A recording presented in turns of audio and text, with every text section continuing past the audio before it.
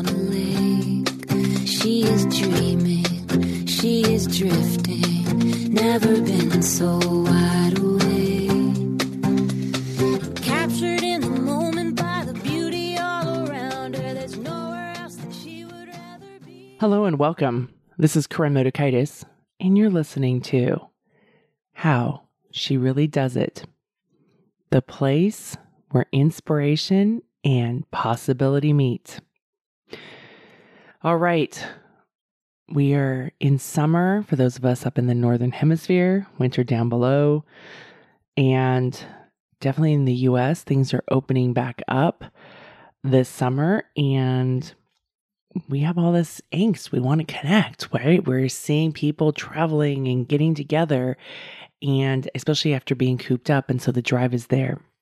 So today I want to talk about invitations and the stories that we tell ourselves when people say no or don't follow through with what we think they're supposed to do. So I want to talk about invitations because I get it. We want connection. And here's the thing. There's nothing wrong with you for wanting connection. We are hardwired for it.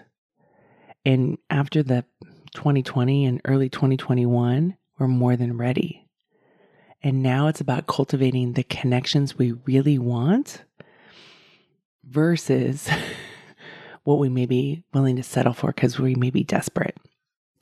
So notice when I say cultivating the connections we want, it's the connections we truly want. It's not about doing what I would call Jedi mind tricks with others to get them to do what we think we want. So back in my 20s, I was really good at getting people to do what I want. Well, at least some people. I laugh because still to this day, I'm not good at getting my husband to do what I want him to do. But I was really good at getting people, to do stuff and go and do things. And I would notice that there was this sensation inside of me that I was ignoring, that I was feeling. And I just ignore it and I kind of push it down because I was really good at pushing down my emotions and being oblivious to the different feedback I might be getting. Because in the end, I put out an invitation, people said yes, and then I didn't think it through any further. When I started to notice, I was tense. And especially afterwards, I was really tense. And I was living in this place of scarcity. Like I was like, oh, okay, what else can I do to make sure that they hang out and we do something? What else can be more fun, right? Because I was in this clingy, desperate, not enough place, worried that they were going to leave or this was going to end. It was all coming from this not enough. And one day I finally realized like, oh, they're doing this out of obligation. And often we do things like think in our own lives, we do things out of obligation because we're like, well, this is what a good friend does. Or maybe our friend doesn't know how to say no, or that they're not willing to say no because they're afraid, quote, it will hurt my feelings. Or maybe I, as the friend with the invitation, am not giving them the space for no. And this is where my phrase of it's an invitation, not an obligation was born. Because I personally hate doing anything out of obligation. And really, when I'm talking about obligation, it's those implied obligations or the culturally programmed obligations, the implied message of, where if you do this, you'll be a good friend, a good family member, a good daughter. Like, ugh, I don't want that to be conditional for me to be a good friend, that I do certain things with you, or a good daughter, I have to do certain things. So I started to realize and recognize like, I don't like to do anything out of obligation. And what was I doing to the people that I cared about? Having them do things out of obligation to prove to me that I was important. So let's think about this. Let's start with you. Wedding invitations are coming. Parties, dinners, holidays, you get these invitations. Do you immediately go to, oh, I must say yes, I have to go, I've been invited? Do you have that FOMO, like if I don't say yes to this, then I'm going to not get invited further, right? Create that awareness. of what are the stories that are going on inside of you. And then start asking yourself, do you want to do it? Or do you dread it? Be honest with yourself. It's okay. And if you're dreading it, what's the cost to you to do it? One of the things that I've learned is when I do something out of obligation, how do I feel afterwards? Am I feeling resentful, frustrated, exhausted, empty, bitter? Those are telltale signs of, Corinne, let's think about this. Is this something you really want to be doing? Is your best self showing up to these events too?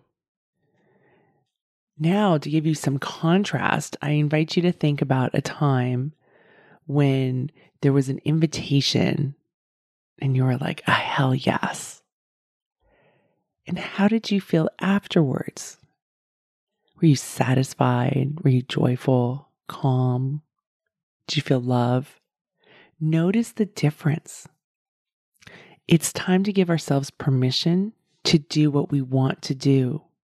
And now, it may not be all of what you want, but what works best for you so you can show up with energy and be delightful versus resentful.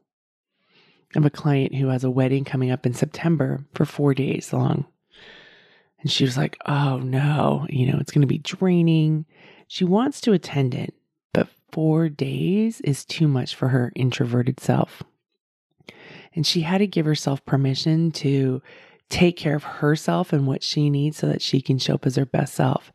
And what she needs to do is to go to this wedding as a family member, but go for 2 days instead of 4. What's really important in that action is to really believe in herself that what she wants to do versus what may be the family obligation of what she, quote, should do. And then this is the under stuff that we all need to work on is for us when we make that decision to be really clear, to create the narrative and share a narrative with those whose opinion really matters, right? So share with them of why, what your intentions are, when you'll be there. Be really clear that this will allow you to show up and support the wedding. And it's not asking for permission. It's about you providing your story and allowing them to judge, think differently, but you being the adult in your life. Because when we can be clear, clear is kind, as Brene Brown says. And when we do this and we're clear, we have to let go of other people's opinions. Because what we want, the fairy tale is, oh, I'm going to take care of me. I'm going to go to the wedding for 2 days. And I'm going to tell them I'm excited to go. And 2 days is my max. I've got all this other stuff going on. Or, parties aren't my big thing. Or they're too draining. Or however you want to state it. Neither of those are very eloquent, right? But whatever your truth is, and they may judge it and be like, no, but come. Because they may have a different viewpoint. But this is where we have to let go of other people's opinions and say, thank you so much for the lovely invitation. I will be coming on these 2 days. I'm really looking forward to it. Only if you are, state it. And I'm excited to connect with you and support you in this part, right? People are always going to have opinions of what you, quote, should do and shouldn't do. And remember, should is a word that's rooted in judgment. And frankly, it's none of your business. It's not about armoring up. It's realizing that they're going to have their stories and they're going to have their own scripts of how it should look and what you should do in order for them to feel better, because it's their stories that they're telling themselves, oh, I'm not really loved because they're only coming for 2 days versus what is everybody's capacity? What do people, how can they partake in this so that they can show up as their best versions of themselves? Think about that. If we had invitations where people were allowed to be themselves and bring the best of themselves, we would have so much more fun probably versus all these obligations that we set forth. Now with the roles being reversed and you're presenting an invitation, first, my invitation for you as we unpack this is to be a compassionate observer with yourself as you unpack your invitations. because we don't want to judge ourselves or shame ourselves or be like, I'm so messed up or I'm so clingy. We want to be able to unpack it, to look through it, because awareness is what creates the change. When you extend invitations, is there an obligation of, you need to do this? Are you testing them to see, do I matter? Do they care about me? They do this for other people. Will they do it for me? Right? That comparison with others. Are you obligating them? Are you subtly making them responsible for you? I can't tell you how often in coaching sessions this week, my clients were telling me about how they were trying to make other people happy. And the cost was that they were very stressed. So when you are extending this invitation, are you making them responsible for your emotional well-being? And if they say no, they're going to then be the cause of your sadness. Or are you making them responsible for whether it's your lack of plans or the people in your life? And it's like, oh, poor me. And so you need to come and do this to fulfill this hole in my own life. Remember, this is not about judging, but start looking at what is tied up with this invitation that you're offering. Is it a true invitation where they can really say yes or no without any ties, without any conditions? Or is it something in between? And if they say no, what do you make it mean? A typical story, as we are often great storytellers, is, I'm not important enough. They don't really love me. Is that the story that goes in? They do this with other people, right? We get to have a say in the stories of what we make something mean. If we made a generous assumption, what would it be if somebody said no? Maybe if you're having a big old wedding, like, oh, my friend's an introvert. This is a bit much for them. And they like small gatherings. Or, I was invited to a brewery, but I don't like beer, and be happy to stay at home and do a board game. Smaller group of people, right? The more that we can get clear about what works for us and what doesn't work for us, and the more that we can understand that everybody has a difference of what fills them up and what doesn't, instead of making it so personal of, am I personally good enough or not? So when we go into these stories of, I'm not important enough, or they don't really love me, the typical action then is to protect ourselves, right? We start to armor up. It can be, I'll find new friends, I'll find new replaceable family members, or I don't care. That I don't care is often loaded. It's usually total armor of like, well, screw you. I don't care. I'm going to be defensive.